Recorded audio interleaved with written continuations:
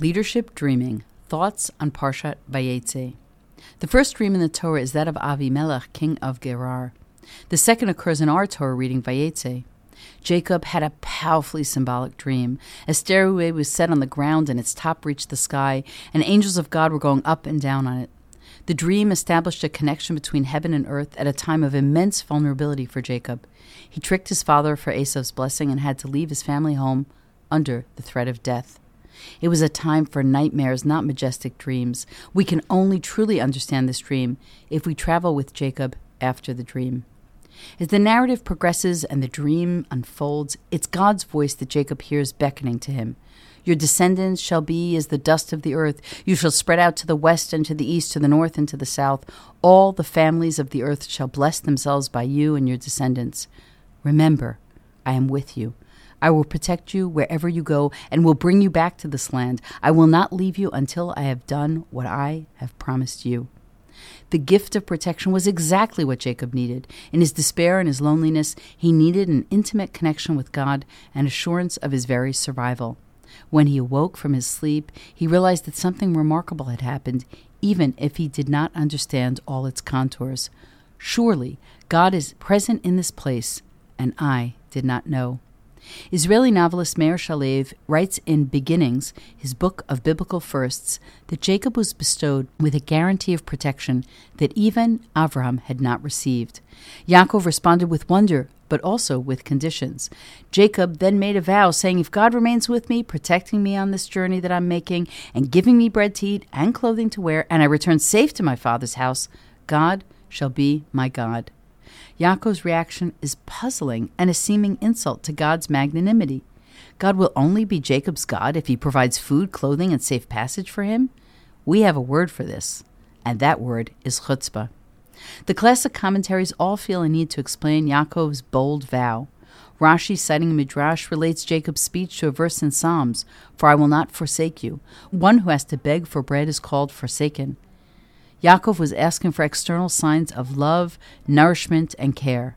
Nachmanides focuses on the word if that begins Yaakov's vow. It does not indicate doubt, he writes, but future fulfillment. When the condition is satisfied, then the deed will be fulfilled. The 16th century Italian exegete, Rav Avadia Sforno, offers a brilliant reading. Yaakov asked God to provide these basic needs to relieve Yaakov from prosaic pressures. Then, and only then, could he focus attention on the greater purpose God laid out for him. With these conditions, Yaakov makes, in Shalev's words, emendations to his own dream. It was not enough to be protected. Yaakov wanted his material needs met. It was not enough to return. Yaakov must return b'shalom, in peace.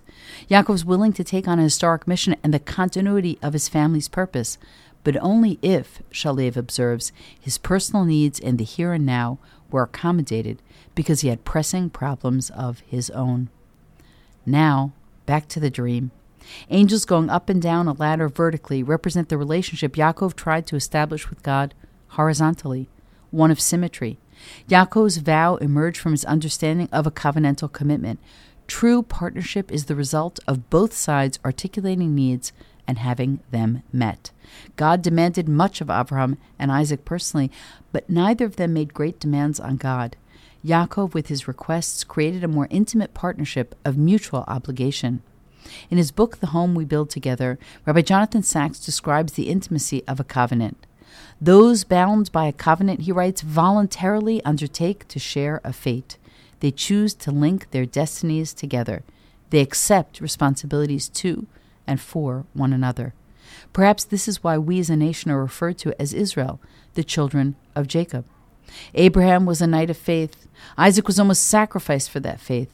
It was Jacob who wanted that faith to be bound up in the mutuality of a relationship. Yaakov's dream in our Sedra was his most famous one, but not his only one. Later, in Genesis 31, Yaakov was tending his flocks when an angel, perhaps one of the angels on the ladder, appeared to him and called out, "Jacob!" And Jacob responded with, "Hineni, I am here." The angel had been watching Jacob these long years and saw the way Jacob suffered in his father-in-law's home. Yaakov's dream of heaven and earth morphed over time into a dream about sheep. Incrementally, Yaakov's life became one of physical rather than spiritual existence. Before it changed Jacob, the angel set him free. I have noted all that Lavan has been doing to you. I am the God of Bethel, where you anointed a pillar and where you made a vow to me. Now arise and leave this land and return to your native land." It was time to fulfill the words of Jacob's first dream that spoke to God's sheltering love. "I will protect you wherever you go and will bring you back to this land." Yaakov was to go back to his land. Yaakov now had food and clothing, but he needed a reminder to make good on the vow made long ago as a result of a dream. It was finally time to go home. In Leaders Dreaming Matters, Suzanne Biro of the Forbes Coaches Council writes that inside each of us is a negative internal voice that narrates, judges, and critiques what we do. But there's also a dreaming voice that fills us with longing, inspiration, and ambition. Mastering the ability to dream, she argues, is the essence of truly great leadership. It is our dreams that stimulate our energies and our ability to focus on larger, higher ambitions. Sharing those big dreams catalyzes the excitement of others. Leaders cannot afford to let go of dreams because dreams represent the part of us we admire most. The dream, Sigmund Freud contends in the interpretation of dreams, is the liberation of the spirit from the pressure of external nature, a detachment of the soul from the fetters of matter. Jacob asked God to relieve him of the fetters of matter. Then Lavan chained Jacob to material servitude.